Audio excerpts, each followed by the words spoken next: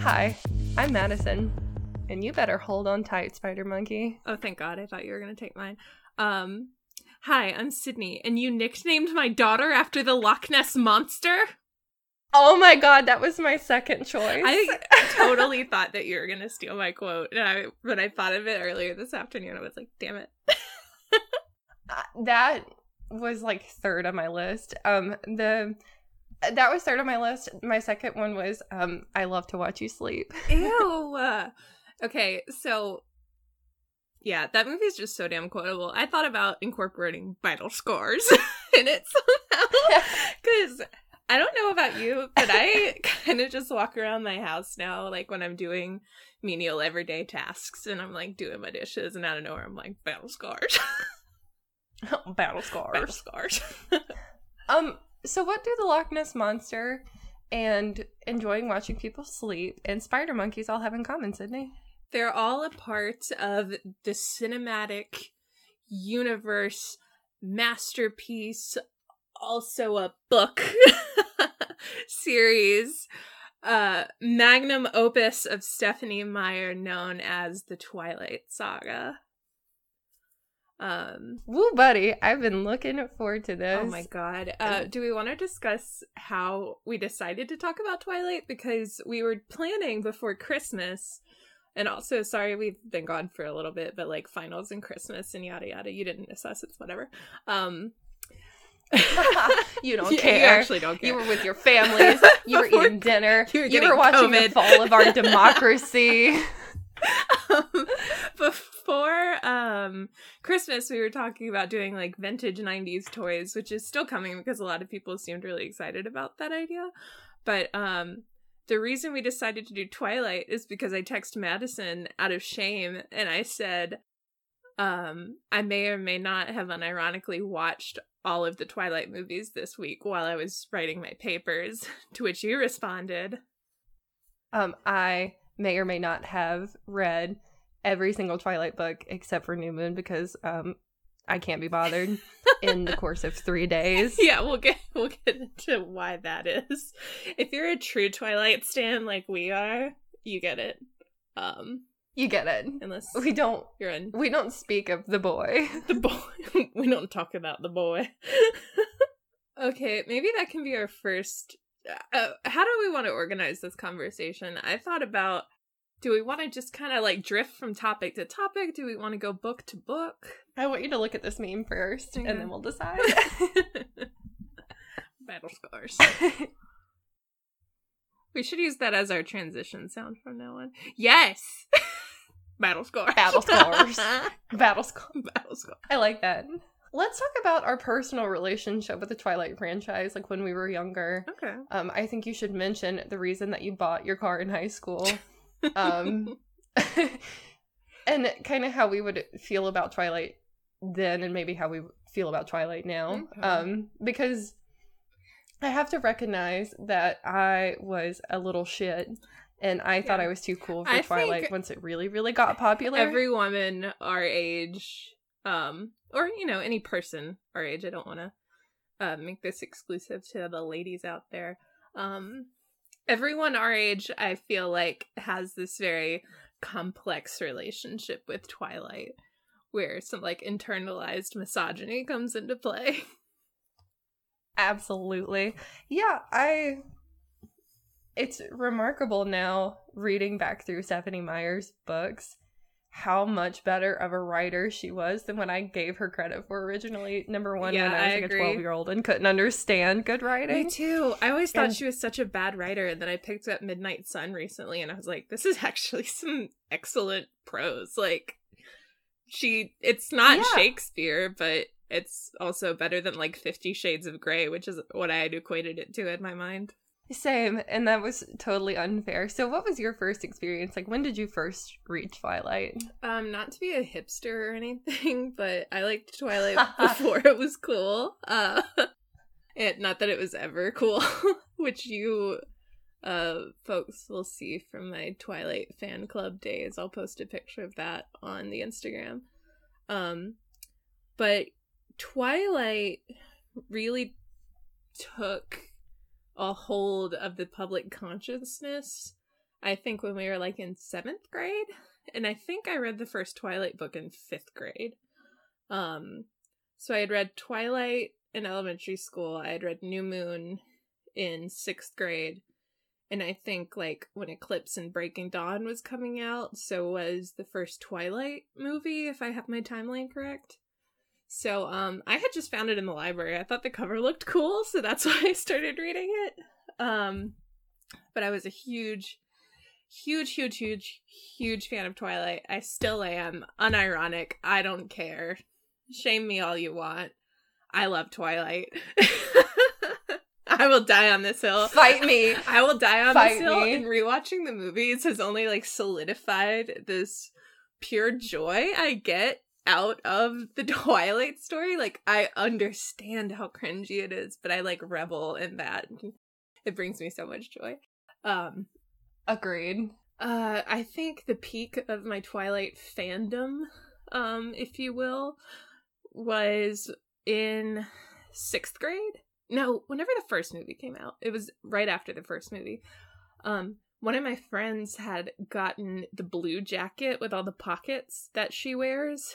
That Bella wears. And I was so fucking jealous that I made my mom buy me one for Christmas. So I had Bella Swan's, like, blue cargo jacket type thing. And I still have it. It's literally hanging in my closet. It's too small for me now, but I will never get rid of it. What's so unfair is that really became a staple fashion item at Old Navy like 10 years later. I do not. Every jacket that Old Navy offers looks exactly like those jackets 10 years ago. God, I'm just so cool. I'm so ahead of everything. Okay, so to take away from my coolness, I read Twilight. Not to be a hipster, but I also read Twilight before everybody. Nice. But my mom was the one that got me to read it because she read it first because somebody that she worked with was like, oh, I really like this. I feel like that's probably not an uncommon way that people got into Twilight. Yeah, so my mom told me to read a book and I did. And I read it in like 2 hours. Like, once I read that first line, I was hooked. Like, oh my god. And I was in like 5th grade. I didn't understand the intricacies. I'm sorry, of teenage I love Twilight love. so much. Like, the joy and love is just overwhelming me right now. And yeah, so I didn't actually read I think I was like ahead of maybe some of the release dates of the next ones, or I had waited a while to read the next ones, and I read New Moon and I was like, ugh. How can I get remember through this book? Like, where I was when I read New Moon. I was laying in my bed just like sobbing. I was despondent. I think I could probably like go ask my mom if she remembers that time of me just like being so fucking upset that Edward left. Same. I was like, this book is worthless. I don't care. It really was. I was like, I'm throwing it away. And I feel like I was young enough too to like not understand they use ex machinas or like Edward's got to come back for the plot. Like, Edward was dead in my mind, and it wasn't going to get better. He's gone forever. And now we're stuck with this furry. Okay, yeah, we're stuck with the worst characters. Bella, who is a dog turd of a character. No offense. Well, I will say, reading the books, I have a better appreciation for Bella now that I'm older and I've gone back and read the books than I did when I was younger. Yes, I have strong feelings about this. Yeah, I definitely had like some internalized misogyny at the beginning, like, oh my gosh, just boy crazy. Love triangle, can't make up her mind, weak ass female protagonist. And reading back, she's a lot more snarky. She's a lot more stand up for herself. She is pretty decisive, actually. It's everybody else that's kind of like trying to make the decisions around her. Yeah, that's and I feel like... Sorry, I keep wanting to go on these tangents. I have so many Yes, opinions. I'm so excited. So many opinions. Yeah, and she's just so much more fleshed out than when I remember. I think it was because there was such a gap in me, like, reading the books and then watching the movies. I started associating the movie portrayal with the book. Yes. and they're not the same. Yeah, the reason they're both great that people project this image of Bella being a boring character is because of Kristen Stewart, I think. Which, like, that's a whole other can of worms. Watching back the movies, I thought she was fine. Like, she's portraying this character the way Stephenie Meyer wrote the character, and that she's literally a vessel for the reader to inject themselves into the story. Right. So that's why she doesn't have any strong characteristics. That's why she's just kind of like definition of normal, is because you're supposed to be able to like just cast all of her attributes aside and replace them with yourself. And that's easier to do via a book because of course you're imagining yourself in that situation versus a movie where you're watching it and all of the information is being given to you and you're not having to do any of the work. So yeah, I think that's why we all, like, projected this image of Bella being a boring character, where, like, to loop back what we said about Stephenie Meyer, she's actually a more capable author than we give her credit for, and that's what she's doing. Right, and also, I mean, Kristen Stewart in other films has been absolutely wonderful. Like, I loved her portrayal of Joan Jett in The Runaways. Mm-hmm. I think that she takes direction from directors very well, and I'm sure... you know, like you said, trying to maintain this sort of, like, generic aura about her so everybody can kind of inject themselves into her position. She definitely did a great job of that, but it makes it so much more boring to watch on film. Yeah. Also, I think you're supposed to get a sense of... like, I saw a TikTok about this, and it, like, opened my eyes. Like, oh, she's not a reliable narrator because you're being told the story from her perspective. And I think that we all, at that time in our lives, like, teenage years, like 18, 19, you think a lot of self-detrimental thoughts. You don't think that you're special. You don't think that you have, like, any shining, defining characteristics that other people might see differently. No, but a lot of people struggle with, like, self-identity at that time. Yeah, for sure. That's when you're supposed to, like, find yourself. Yeah, and I think that you're, like... and she gets a lot more badass over the course of 4 books. Yeah. And, you know, in the movies, experiencing these things. Yeah. So I think that that's part of it, too, is, like, at the beginning... she's unsure of herself and it's a whole new situation and you're like, yeah, like if you think about her situation, how would you feel if your mom picked up with a minor league baseball player to go tour the country and you got sent to live with your estranged dad in a rainy ass town? Like, of course she's gonna be sad. Of course she's gonna, like, have moments where she's, not to reuse the word despondent, but, like, you know, she's looking for excitement, and she definitely finds it. Right.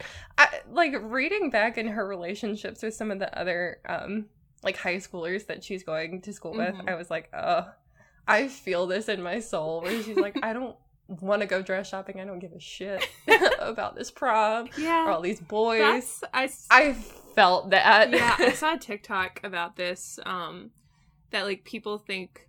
another reason people think that Bella is a boring character, that her and Edward's relationship is awkward, is that the movies, like, completely cut out stuff like that, where you have these quirky character developments, like, because all of the movies are completely driven by plot, because you can't afford to put stuff like that into a movie that's supposed to be an hour and a half long. So you miss, like... Edward and Bella bonding over music and her, like, falling outside the school and, like, hating herself for being clumsy, and her relationships with, like, Jessica and Tyler and all them.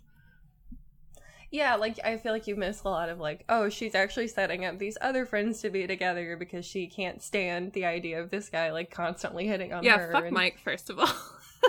Oh my god, Mike is the worst. Everybody knew a Mike. Yeah.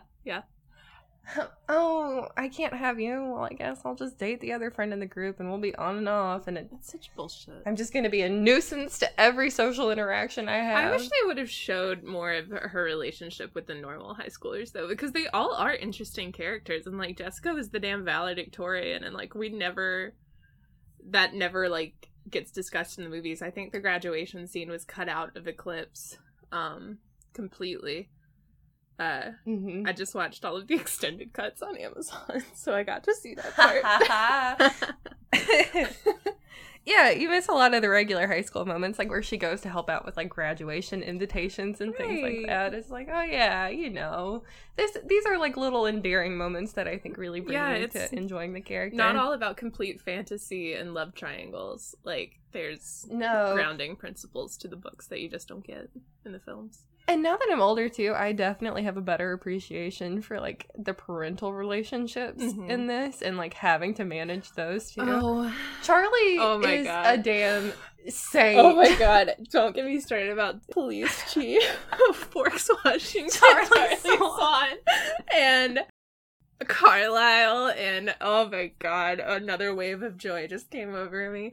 They're my favorite characters now, like completely and solidly. Team Charlie. Fair. 100%. What a supportive father figure. Like, low-key, in the background, not very talkative, so unproblematic. Oh yeah. Oh yeah. All he does is crack jokes and like protect his daughter and drink beer. Oh, Rob is calling me. Hold on. Ask him his thoughts. Hello? Hello. Hey. I'm in your home. Oh yeah, did I get 2 packages? Yes, one biggie boy and one flat boy. Oh good. Package? Package? My cow skull has gotten in. Ooh. Madison and I are recording right now. Oh, I'm sorry, I didn't mean to interrupt. What are your feelings about Twilight? Just like overall, or the books, or the movies, or Overall is fine. overall? Thank you for differentiating, though. I don't really get it, personally. Like, I get why other people enjoy it. Like, I can see the appeal of it, but I don't get it. Okay. Thank you for being accepting. Yes, you're welcome. Okay, can I call you later? Sure, yeah, that's fine. Okay, thank you again. You're welcome. I love you. Love you too. Bye. Bye. Anyway. When are you going to tell him that you bought a car in high school because the Cullens drove it? We'll get to Carlisle, okay? Okay. So, what I was saying was a fact that I just learned about Jacob Black that's making me like him a little bit better on the wiki is that in the books he's 6'7", and in the films he's only 5'10". So I like book Jacob at this point better than... Yeah, book Jacob is huge. Rereading these books once again with the understanding of a 25-year-old versus a 15-year-old, I had a little bit more sympathy for Jacob as a character because he was 15 in the books originally. I think he was 15 when they first meet. Yes. Like, Bella's 17, he's 15, he's still a kid. He's just an obnoxious 15-year-old boy. He's so obnoxious. You can't get mad at that. Yeah, but that's like every 15-year-old boy trying to show off for an older girl. It really, I guess, like, rereading but- it's not surprising. Yeah, I guess the thing I just don't like about Jacob is like his jock-ish behavior, because Mm-hmm. I don't know, like all he does in the movies is gaslight Bella into thinking that she's in love with him. Because in the movies, like, they hang out and they're friends, but there's never really like any romance developing, at least on her side. You can't really see any attraction towards him. And then all of a sudden he's like, "You're in love with me. Can't you see that? I was there for you when Edward wasn't." And it's like, okay, dude, like she's already solidly in love and in a relationship with this other guy. Stop projecting your feelings onto her and like giving her this complex. Well, in the books, she purposely admits to flirting with him at the beginning and, like, their second interaction in the book because she's trying to get information about Edward possibly being a vampire in the Quillette legends. So, like, a little bit more sympathy there, too, because at the beginning, the very beginning, she's like, "Oh, you're such a good storyteller. Oh, wow, tell me more. I really enjoyed hanging out with you." And, like, that's my queen right that there. sucks. That does suck for Jacob, but like, girl boss, let's go. But so there's a little bit more sympathy for me there as a character. But yeah, like especially in like the middle of the third book, it's like, all right, dude, she said it. It's like, we've had dude, this conversation. they're engaged. Move on. The tent scene is like so annoying. Ew. Oh my god. Rewatching that one recently, like, I don't know if I just like hate Taylor Lautner and I want to punch him in the face, but like he plays the most obnoxious, like snivelly little asshole when he's like, I am hotter than you. And it's like, shut the fuck up, okay? Yeah, Robert Pattinson is not hot in the Twilight movies. Okay, I'll admit it. But Edward's a hot character. They did not know what to do with his sideburns. They did not know what to do with his makeup. And God bless that poor boy. But I fully acknowledge that Robert Pattinson is hot in real life. Have you seen him in The Lighthouse? Holy shit. Not the character in The Lighthouse, but The Lighthouse. Him as a person. Aesthetic. His eyebrows were tragic. Everyone looks better in black and white. But yeah, I don't know what they did, but they just heard the memo like pale and they gave everyone really cakey foundation. Yeah, they did my man dirty. It was so bad. Yeah. Okay, so like that's a good point to bring up. I guess we can get into comparing like books to movies. In the books, they're like, oh, these not urethral, ethereal. These maybe Ew. shit. That's the movie portrayal. Urethral. These ethereal. I'm cutting that. You just cannot cut Yeah. that. You have to leave that in. Okay, these ethereal.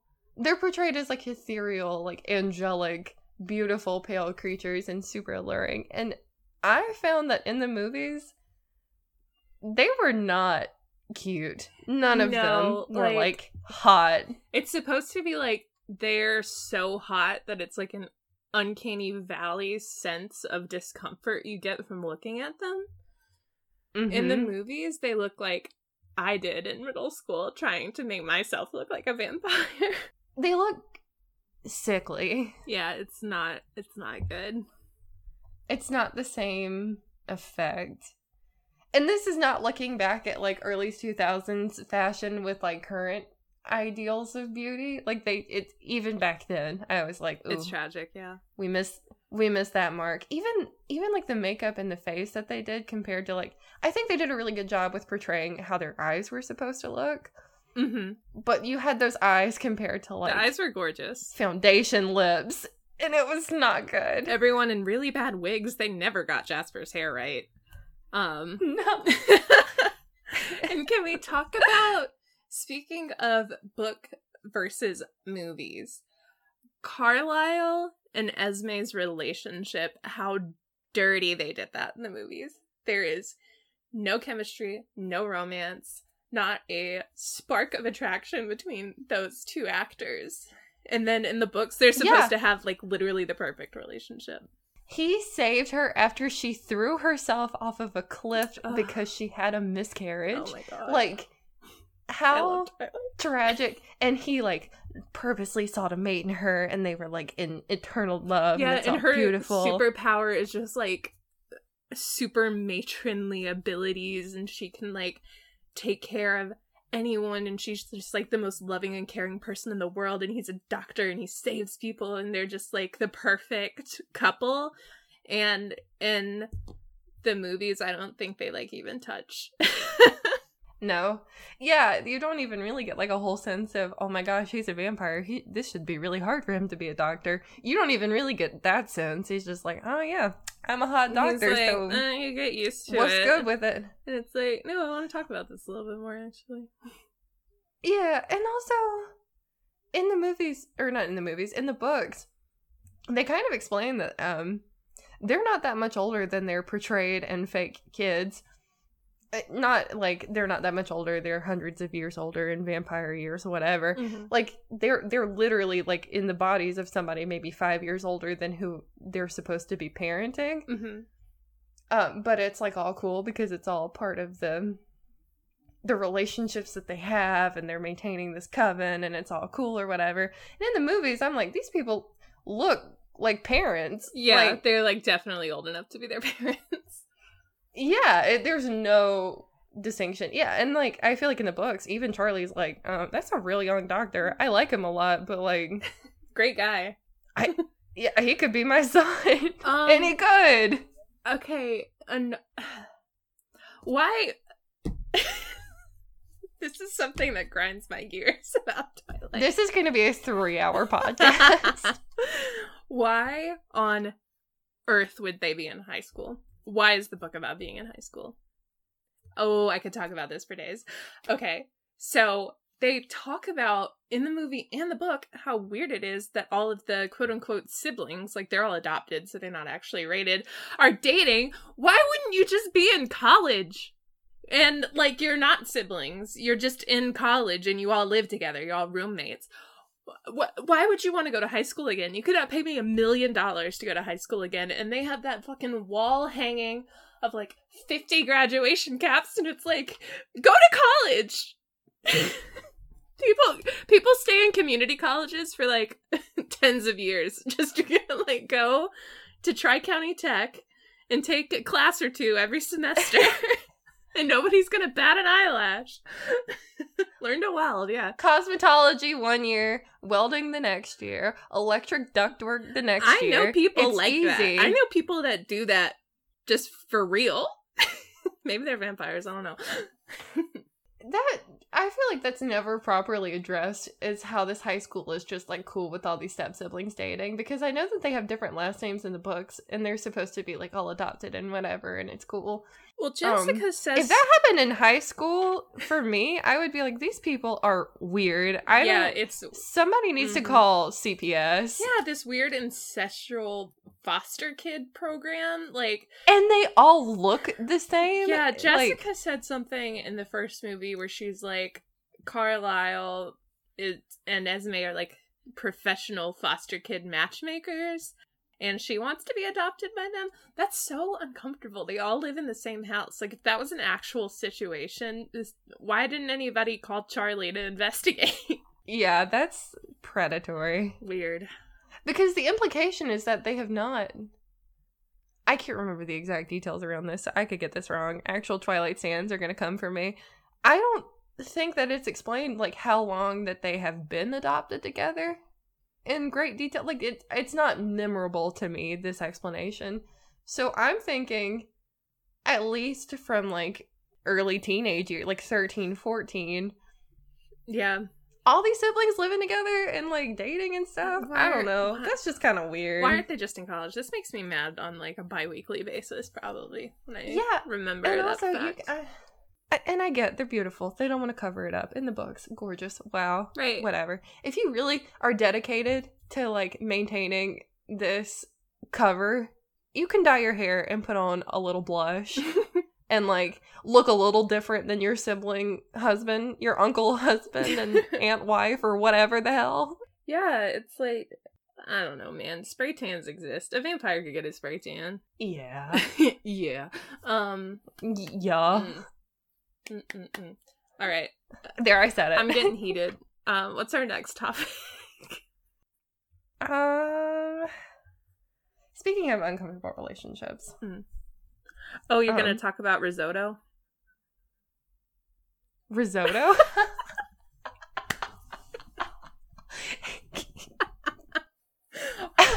oh, Renaissance? Yeah. That shit's fucked up. Can we talk about how weird Rasputin is in this?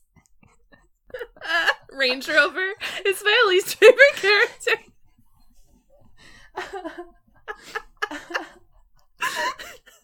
Rainy Day makes me feel so awkward. I have a lot of opinions about this too. Okay, my first and foremost, my strongest opinion is the reason they named her Renesmee is because it's her mom's name and Edward's mom's name squished together, Renee and Esme. Why the fuck wouldn't you go with Carly? Carlisle and Charlie. I can't understand. That's a normal ass I name. can't understand. Renee turned your bedroom into a yoga studio the minute you left. How about you don't name your miracle weird child after her immediately? Yeah, she was, like, not featured in the books at all, and I understand that Bella presumably spent most of her life with her mother and whatever, but, like, there's so many better options. Yeah. That... I'm not gonna lie. I feel like the last book and the last movies, I think Stephenie Meyer was under a lot of pressure to wrap it up. It was a lot of fan service. So we phoned in this pregnancy. We phoned in this child character. Why did that even have to happen? I guess you have to have a conflict in the last book or whatever, but holy shit. What a way to drive conflict and also give Jacob a happy ending. Oh, but it's gonna be an adult in 7 years, so it doesn't matter. Also, you were going to live for eternity. Like, with this kid. Like, I don't know. What's even weirder to me is in the book when you're reading, like, I know that there's a lot going on. I know. It's not postpartum depression, but I feel like it should be qualified as some category in that bubble. That Bella... It's understandable that this type of relationship with a child hasn't been defined by modern science. Right. She goes through this painful transition into a vampire. She's, like, learning all these new things about her crazy-ass new identity. And the way that she's describing her relationship with her child is so weird to me. And I know it's supposed to kind of be because we're not really supposed to think about her child as her child. I don't think you're supposed to think about Bella as a mother figure. Mm-hmm. I think it's more of a character or more of a plot device than anything, this pregnancy. Right. But just reading about it, that made me uncomfortable too. I'm like, this is a horrible and completely understandable that she would feel weird about this new child. Mm-hmm. And but the way that it's written, I'm like, this Bella thinks of this child as like a friend or like, that's strange. There's not really like a super emotional relationship there. And it seems like there is at the beginning. Like, I want to have this baby. Yeah, she's very pro-life when her pregnancy starts, which is like, I don't want to make fun of that, but it's just like strange for that character. You can really see Stephenie Meyer's like super Mormon values cropping up when, one, they're waiting till marriage, two, he called her what was it, like, absolutely shit, what did he call her when she was in that khaki skirt? Oh god, the khaki skirt and navy top combo. Yeah. He was like, you look positively like indecent. That's what he said. Calling her indecent when she was wearing her ankle length khaki skirt. And then this whole like pro-life rampage that Bella goes on when she's literally turning into a vampire. And yeah, I don't know. I support Edward when he was like, I'm gonna rip it out of you. I mean, I get why that character had to feel that way, because if not, you have no relationship with Rosalie. You don't really have any explanation as to why Rosalie feels the way that she does. Rosalie's character arc is perfection, actually.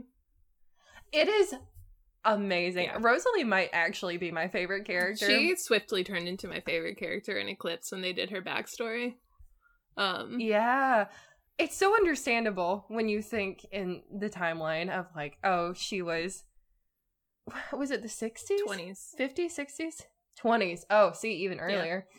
Where she's like beautiful and trying, but she's really not even paying attention to her own beauty. Yeah, she's like trying her to have, idea like, a family of a perfect with her life is like the American dream. Rich husband, 2 children, picket fence, and then she gets straight up murdered by her fiance and his dumbass friends, and then she turns into a vampire, and she's like, holy shit, I want to die, probably. Definitely. And then the only reason she keeps going on is because she finds Emmett and she's like madly in love with him, and then they can never have kids, and like that's why she's such like perceived as such a negative person and is just like radiating hate. And that's when you figure out like that's why she doesn't like Bella, is because Bella has everything she wants but is willing to throw it away to become what Rosalie is and hates about herself. And then she has this baby and they like make up. It's such a good character. Perfection. Perfecto. It's so good. It's so good. Yeah. And she's like, I only, messed up when she like got revenge and killed her assailants. And I'm like, yes. And she goes, I was a bit dramatic back then. I was like, oh my God, killing everyone one by one in a wedding dress, and knowing that your fiance is saving him for last so he knows you're coming. So good. I aspire to be that kind of dramatic. That's the kind of drama I'm gonna be when I receive my feather robe in the mail. Yes. I was saving you for last, so you knew I was coming. You know how people, like, this gets brought up with Hamilton a lot, like, if you could just insert the word bitch in a couple of different key scenes. I saved you for last, bitch. Just hits different. Hold on tight, spider bitch. Oh, fun fact about that line, Robert Pattinson just off the cuff came up with Spider Monkey. Like, they left that open to interpretation, and that's what he came up with. Circling back to this, I've been waiting to tell you this for the podcast, but I've always been wholeheartedly Team Edward, and I loved Edward, but I found out something the other day that has completely turned me off to Edward, and he is no longer my favorite character. Go on. He's a Gemini. Oh. Sorry. No. Sorry, Haley. Sorry, Haley. Sorry, Haley. Oh my God, speaking of Haley. Is that why he can't make up his damn mind? Yes. I'm a monster. I'm the greatest. I'm in love. I hate her. I'll never leave you. I'm leaving. Yeets to Brazil. Speaking of Haley, and this is how I will introduce my car that I bought in college. My first car that I got myself, and I guess my only car that I've ever got myself, is I had a Volvo. I've forgotten the model at this point. My dad killed it. He hit a pig. He killed my Volvo. He hit Mothman as a callback. He ran over some pig-shaped cryptid in the woods and killed my Volvo. But I specifically remember when I was test driving that car, looking at the logo, I was like, oh my God, I am Edward Cullen. And I remember going back and researching the type and the model of his car, and mine was the same. And that got me really excited. And so I named him Carlisle, of course, because gotta throw a pun in there. And then one time, when I just got in the car, I went to school, and Haley was in the studio, and I asked her if she wanted to go on a ride. And she said yes, and she came outside, and I showed her the car, and we got in, and I told her the factoid about Twilight, and she had a moment, and she was like, oh my God, I am in Edward Cullen's car, like, so serious. It was so funny. Pure fangirl moment. And I was just like, hell yeah. That car was zoomy as shit, too. Remember all those bumper stickers that was like, I drive like a Cullen? Like, that would have been the perfect car to put it on. Truly was so believable, too, because we really did zip around in that little car. God, I felt so cool in that car. Rip Carlisle. Yeah, I miss you having that car. That was such a good car. Like, it was a piece of shit, but I loved it. Okay, so Edward's a Gemini. The pregnancy's weird. Yeah. Jacob is an annoying little shit. Yeah. There are some other problems with these books that I think we should touch on. I adore this series. It is so freaking weird that Edward begins his journey with Bella by watching her sleep and sneaking into her room and sitting outside of her window. I would say Big that's a freaking big red flag. That's a big red flag. As much as I like Edward more than Jacob, that is a problem. Like, there's a point where she wakes up and he's there. Like, Yeah. in her room. That's so fucked up. Why would we try to normalize that behavior, Stephenie Meyer? Yeah, Stephenie. Stephenie, get her on the call. I mean, overall, like, the relationship between a vampire and a human is not a good one. It is. Traditionally, as we know. Yeah, I know that we touch on it throughout the series, like, oh, I'm so bad for you, I don't have a soul, blah, blah, blah, I could kill you, and I don't care, wow, I love you. That's a big thing to overlook. Mm-hmm. I thirst for your blood, and I... Not only do I thirst for your blood, but your blood is my own personal brand of heroin. And, like, you smell better to me than anyone else in the world, and I want to rip your fucking throat out and satiate my hunger on your life juice. That's toxic. That's, a lot to process. Oh my god. And okay, I started reading Midnight Sun. For those who don't know what Midnight Sun is, it is the original Twilight book from Edward's point of view rather than Bella's. And the scene where they're sitting in the biology classroom together for the first time when he like looks disgusted by her when she walks by the fan. One of my favorite scenes. It's so funny. He's like, I smell shit. Who stepped in shit? That's the type of look he gives to Bella, and that poor thing. She like snips her armpits. It's so funny. But in the Midnight Sun, he's calculating how he can kill her and everyone else in the classroom before he gets caught because her blood smells so good to him.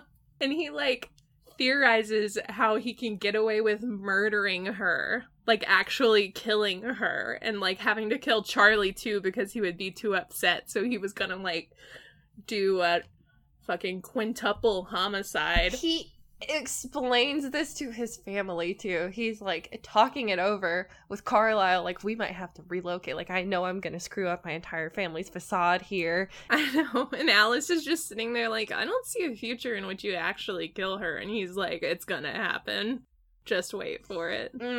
But I really want to. I want to. It would be so good. He also stalks her, which, I mean, it ends up okay because he protects her from, like, weird creepy men on the street. Cool. Redemption. But also, you're, like, freaking stalking her while she's hanging out with her friends to, like, protect her or whatever. Yeah. If somebody did that to me in real life, whoa. No. Another red flag, yes. I'm calling my father the chief of police, Charlie Swan. Charlie was, like, completely oblivious to all this shit, too. He's literally the chief of police, and, like, someone's breaking into his house every night. It's kind of like, you know, how the Capitol building was broken into? It's, like, that same level of, like, doesn't make sense. Come on in. Oh, whatever. The window's unlocked, I guess. You know, it's an old house. You just slip right out. Cool. That reminded me of something else that I thought was really sweet, to just backpedal on Edward's toxic traits. You said he doesn't have a soul, and he like completely believes that. He thinks he's a monster, that he's damned, that he was created like by Satan, and he lives only to destroy life. That reminded me of the scene in New Moon where he's about to expose himself so that he may die because he thinks Bella is dead. Expose himself as a vampire? Yeah, you don't remember that part? No, I know, but you just said expose himself. Oh. No, he wants to be put on the child sex offender list. He goes to a park and pulls his pants down. He's in Italy, in the middle of a busy, crowded area, and he's just in a trench coat, naked.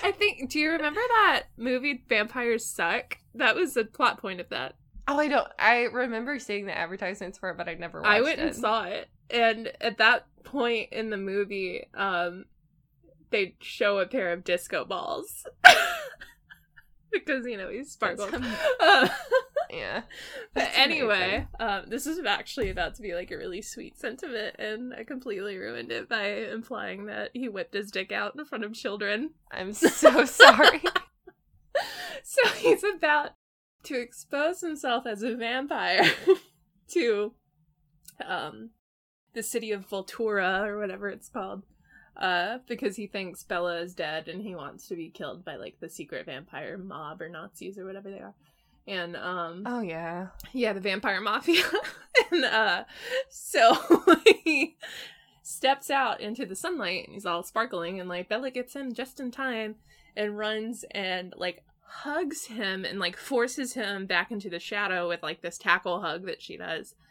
And when he hugs her back, he says heaven, because he thinks that he's been killed and he's seeing Bella again, because he thinks she's dead, of course.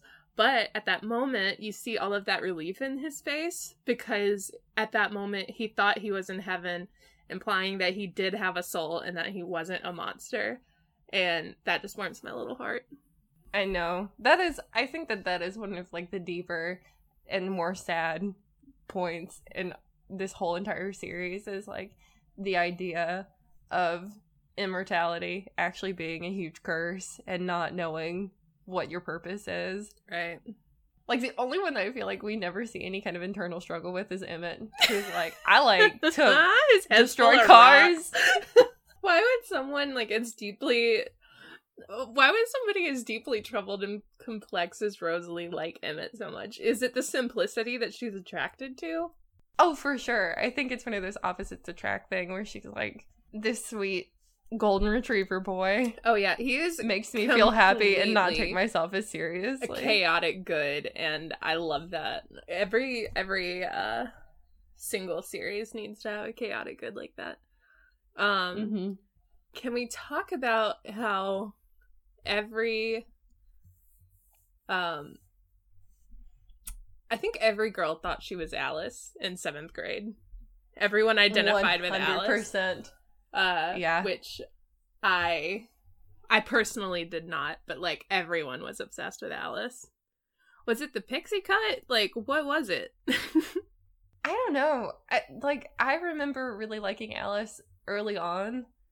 I think because she's like alternative and edgy. And I like her being like the resolution to a lot of the issues in the book. I think that she had to be the character to sort of accomplish what she did.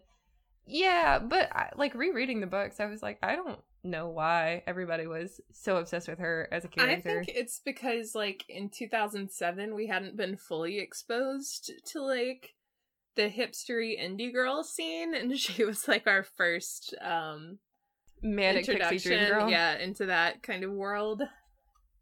Yeah. I don't know. I wasn't into it. But I guess I'm glad other people identified with her. Can we also talk about this high school's lax ass attendance policy? When Edward just dips out for like years at a time. I know that they're going to a small school in Washington State. My dad went to a high school in Alaska with 2 people, and they still counted his attendance more than I think that they do in Washington State. Oh my god. Oh my god, it's nice weather. We're going camping as a family, and they're not going to be in school again. It doesn't matter that you have perfect grades. There are attendance policies mandated by the state. If you don't go, you're in trouble. You're kicked out. A truancy officer is going to show up at your house.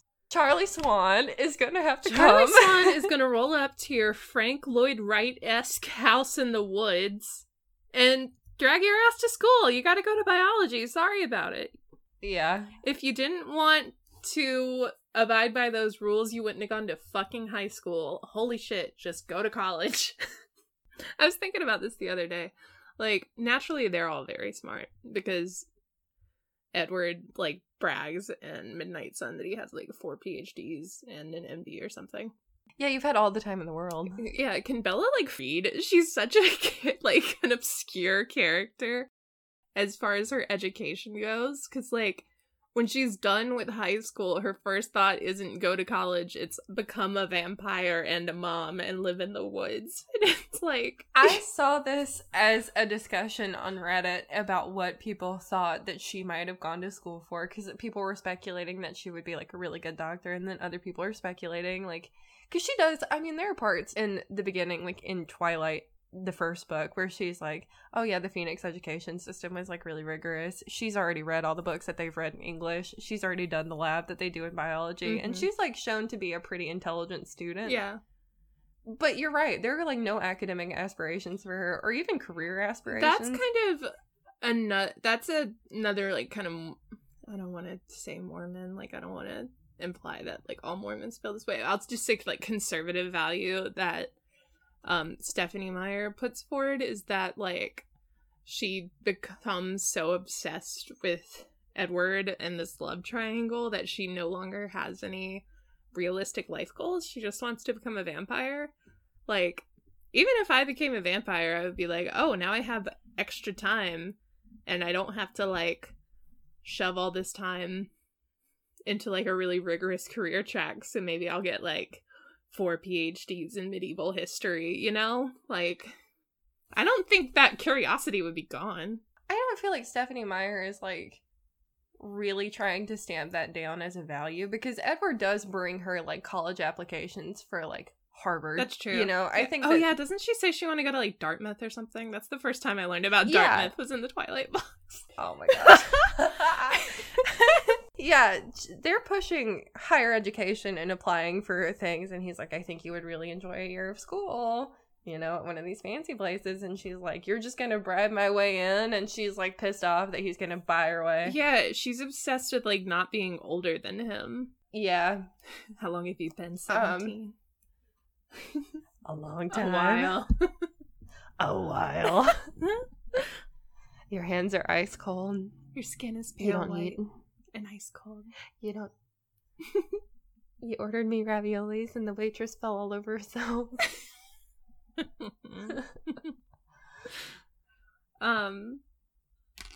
Something disturbing I've gotten from Midnight Sun is his ability to read minds. Like, I know that that's a major plot point in the book, but it's never really, like, discussed in the movie. He's just like, I can't read yours.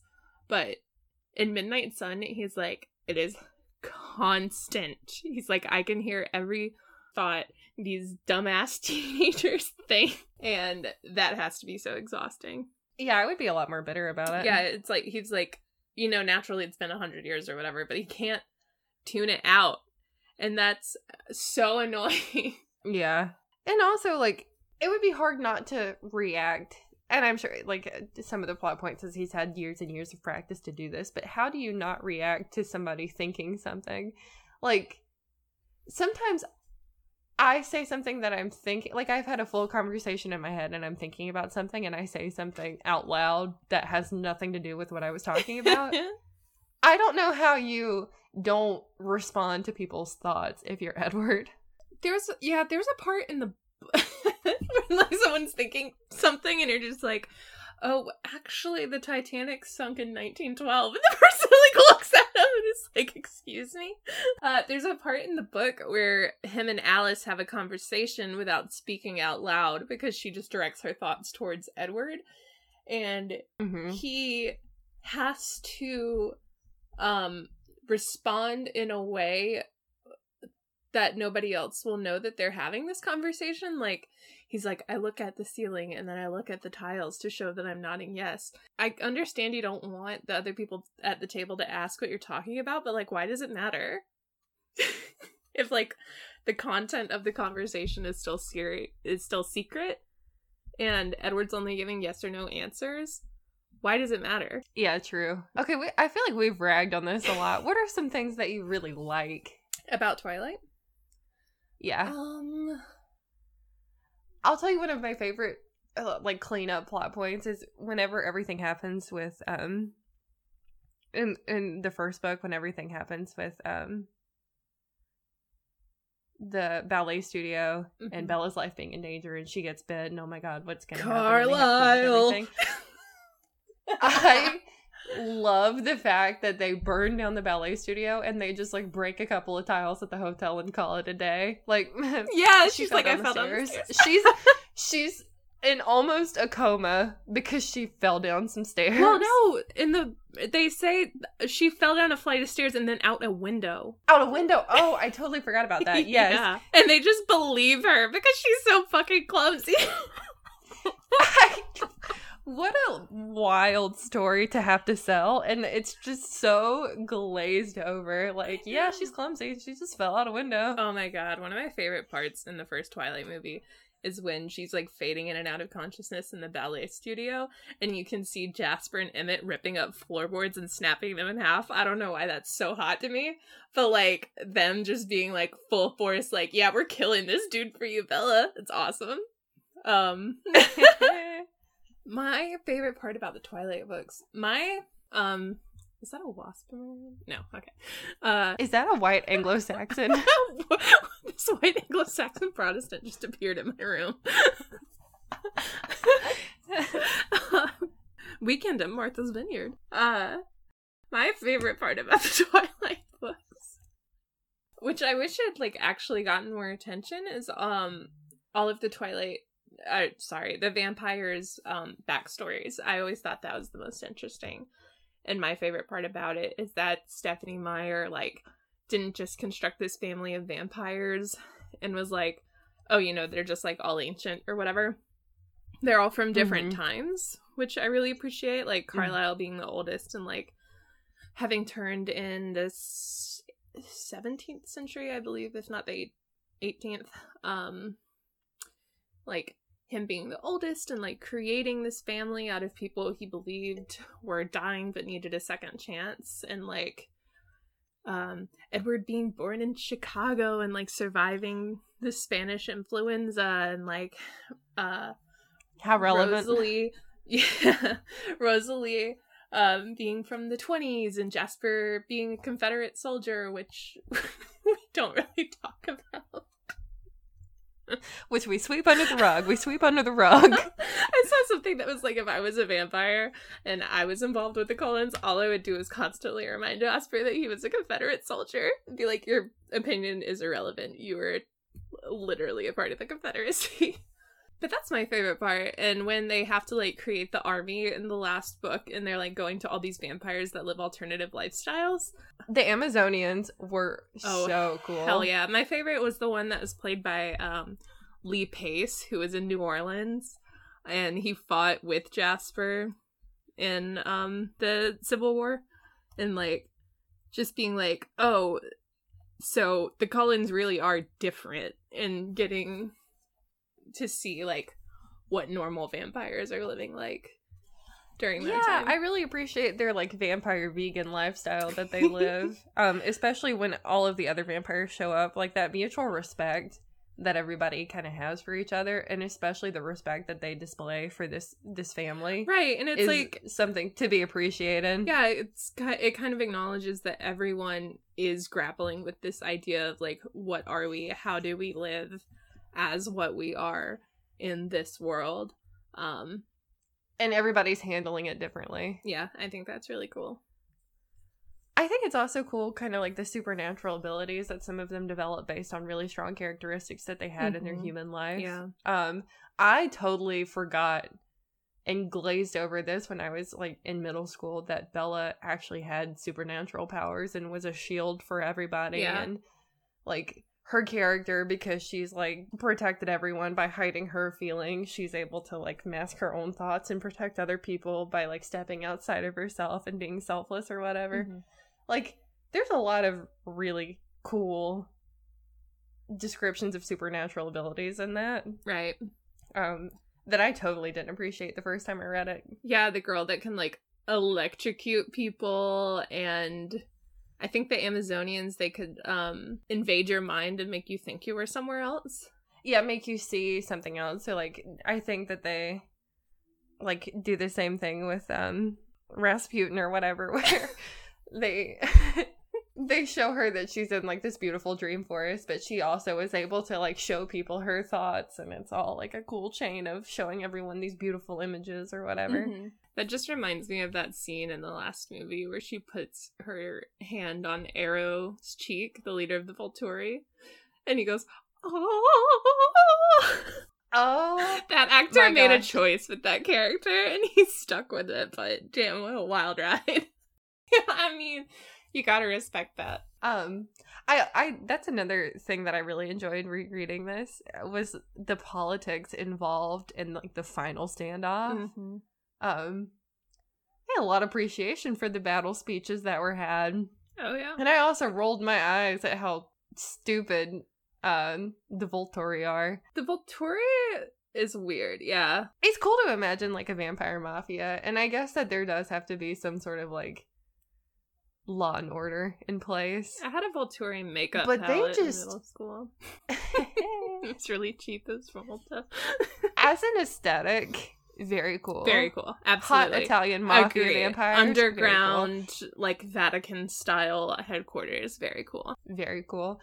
In rereading this, how they describe these people, they're like basic bitches. Like, basic as in just like follow like the vampire tropes? Or No, basic as in like they are motivated by such petty shit. yeah. Like, I want to collect a group of people that like worship me, and it's more high school than like some of the high school scenes. It's like I'm trying to collect all the cool kids yeah. to be in my vampire vampire army. clique. If I'm correct, so the motivation of the Volturi is to make sure the vampire secret does not get out. Right. So that's an interesting parallel to another vampire themed series that I absolutely love, What We Do in the Shadows.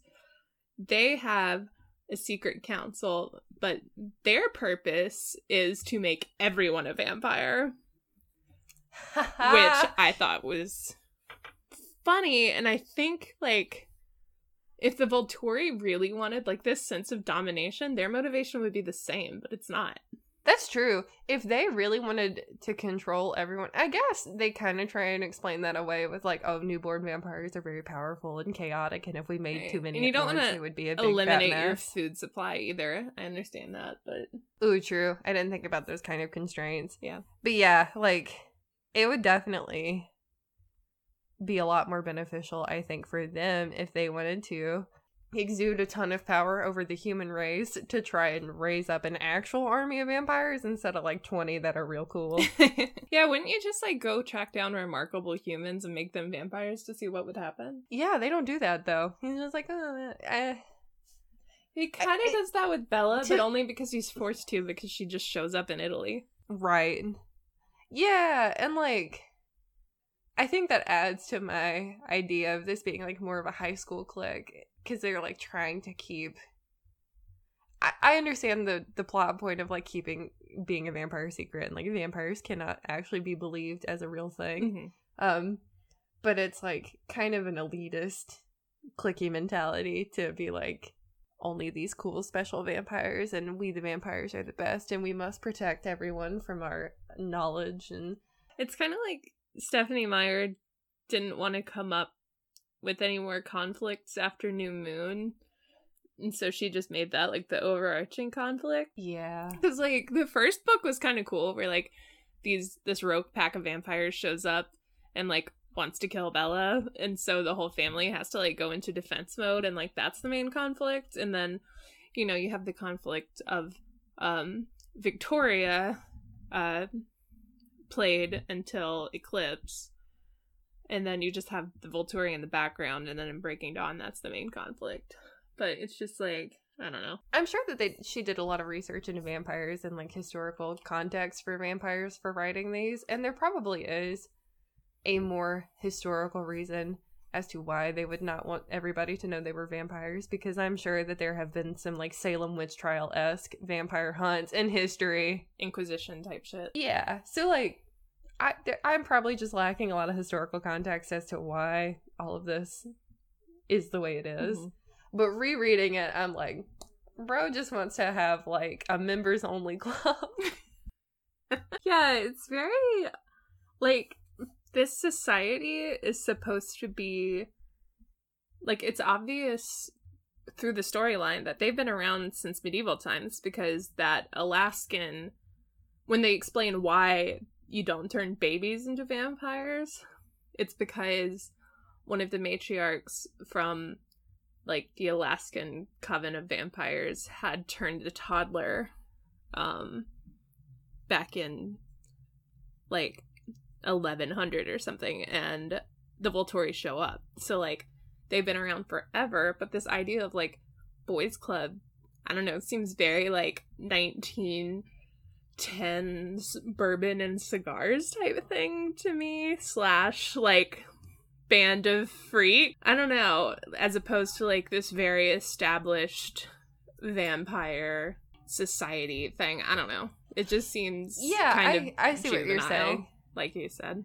Juvenile is a good way to put it, because if I think about, like you were describing, like, the underground Vatican-esque sort of ritualized way that they're portrayed aesthetically, you would expect more ritualized, just like complex acts. Motivations rather than the simple, like, we don't want people to know about vampires and we also want cool vampires.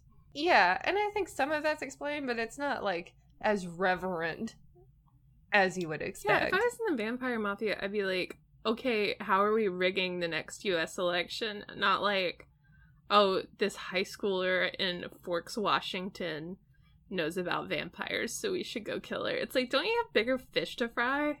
Yeah, it's kind of buck wild that they send all of everyone to. Like, I know that they're preparing for this great standoff or whatever, but, like, this would have been dealt with much... If this were, like, a real mafia sort of situation, I imagine that it would have been dealt with a lot earlier. Yeah. And by a lot lower ranking members than, like, we're sending the president of the club himself it's not... to come and deal with it. It's not until after Rigatoni is born that they figure out what's going on with her. And it's like, I feel like if you were really just plugged in super secret society, that you would have known way beforehand that was going on. Yeah, you're like keeping you're the NSA. You're keeping tabs on everybody. You live in a surveillance state, especially when you got people that can, like, special abilities tune into all of this. Yeah, so it's either like, okay, make them a super secret influential society and have them literally not care about the Cullens, or make them to be something else, because it just seems like they wouldn't really care all that much if they were allegedly so super powerful. I saw where somebody on Reddit called Renesmee Ratatouille. I highly recommend that everybody who's interested in Twilight visit the Twilight page on Reddit. I've seen some great memes and some great questions to ask yourself as you have book club over this. Like, one of the questions that I wanted to bring up, which I thought was very funny, was we find out that part of Jacob's attraction to Bella is that he imprints on risotto, which is their fancy way of, like, being linked to somebody forever and ever.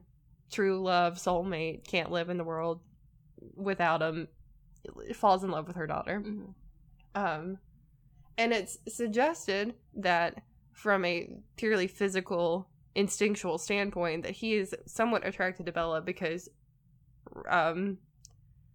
respondent or whatever is inside her as an egg. So, that being said, men create sperm, like, every 2 weeks. I think it's all brand new sperm. I'm not a doctor. I don't know. But for a 2-week period, Jacob would have been strangely attracted to Edward and had no explanation as to why. I like this one. Edward Cullen be like, I know a spot that drag you through miles and miles of forest to show you a tiny overgrown meadow, which is his favorite place to cry. I love being emotional in this meadow. I want to say my favorite part of the first movie real quick, though. I screamed when I was rewatching this. When the apple falls off of her lunch tray and Edward kicks it up and catches it like the book cover. The cheesiest, most unrealistic scene in a movie about vampires and werewolves. And I I love it. It just, oh my god, so much serotonin pumps into my brain when that kind of shit happens. All the good chemicals. Oh, we have not even talked about the soundtrack. Oh, the soundtrack's full of bangers. You can't find a better this whole soundtrack. Conversation and not talk about how the soundtrack defined a generation. The baseball scene, oh my god. Cinematic. Masterpiece. They woke up and they said cinematic masterpiece with the baseball scene. Yeah. That was also, I'm glad they put that in the movie because that's just like one of those fun serendipitous things that like a lot of the movies missed. It's like, of course they can only play baseball during a thunderstorm because they're all super strong and only thunder can mask the sound of them doing sports. And like, that's just so cute. That's cute to me. Mm-hmm. It is cute. When she goes like, vampires play baseball, and he's like, it's America's pastime. It's like, they're still people.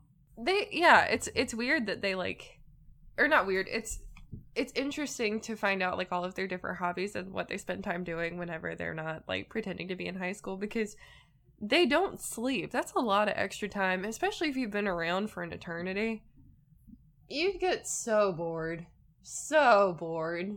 I don't really know of a lot of other fandoms that are willing to like shit on it as much as the Twilight fans are, because I like that we're all fully aware that Twilight is actual trash and it's just a romance novel about vampires and werewolves. But like, yeah, well written or not, it's still trash. It's still trash. I love it so much. Yeah, I agree. And I like that everybody has kind of circled around to that. Like, even Robert Pattinson in a recent interview was like, yeah, it's kind of a nostalgic thing for me, because he hated these books whenever he was filming this. It was so funny. And so, like, even the actors have come around and been like, oh, nostalgia, it was so fun, we were babies. And that's kind of how I feel going back to it now. Like, oh, it's so fun to read these memes and make fun of myself. Do you know how much debt I would go into to pay those actors to reshoot Twilight today? It would be awesome. It would be so They're like good. Both Kristen and Rob have gotten so much hotter, and it's like, oh my god, I would watch the shit out of that. Same. Did you know the soundtrack is based off of what Stephenie Meyer actually listened to while she was writing the books? No, I didn't know that. That's really cool. Yeah, she like made the soundtrack, and I love that for her. Stephenie Meyer is actually kind of a beautiful, badass looking person. She's our cool mom. Yeah. She's our collective cool mom. All right, I feel like we should wrap this up because we're just looking at memes now. This is going to be our longest podcast. We stayed on track for so long just because we love Twilight so much. I could still, like, if I had actually written an outline for this like I had planned to, I would have written like AP literature level essays. We didn't even get into how Twilight and 50 Shades of Grey was a result of 9/11, and now I won't even elaborate on it, and you have to sit there and wonder why. And you have to just wonder. God. On that happy note, how many people do you think actually listen to this whole thing? Just Haley? If you listen to this entire thing, if you've listened to this entire episode, what's the secret word that they should like message us? If you listen to the whole thing, message us the word battle scars with like the smirk emoji. Yes. We're gonna have a giveaway. I'm gonna do a drawing for every person that actually messages us battle scars. You're gonna get a secret prize that Sydney and I will determine after we get off this call. Oh my god, that's so I'm gonna fun. put you all in a random drawing. Oh. And you're gonna get something. It probably will be Twilight related, but it'll be fun. That's awesome. I love that.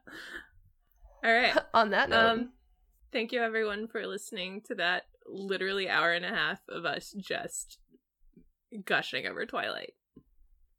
Yeah, and thanks for listening to this, because this is going to be our 5th episode, and I feel like we've got a lot planned for 2021. Yeah, our New Year's resolution is to get a MeUndies sponsorship. Yes, our New Year's resolution is to get a MeUndies sponsorship, so you might be hearing a little bit of sponsored content soon. But no, truly, thanks for listening, and we really appreciate you, and have a good one. Go read Twilight. Bye-bye. Wait, what's the last line in Twilight? Oh, it's something beautiful, I'm sure. Oh, wait, can I tell a story real quick? This is relevant to the end of Twilight. One time in middle school, I was walking to class and I fell and I got a concussion. Because I was clumsy. And that night, when I had gotten taken home from school, I had just spent my day reading, which I don't think you're supposed to do with a concussion, but I spent my day reading the last book, and I finished Breaking Dawn after I had to literally go home from school from being clumsy. I was like, I am Bella. Oh my god. Okay, I have the last line. This is for all of our listeners. And then we continued blissfully into this small but perfect peace in our forever.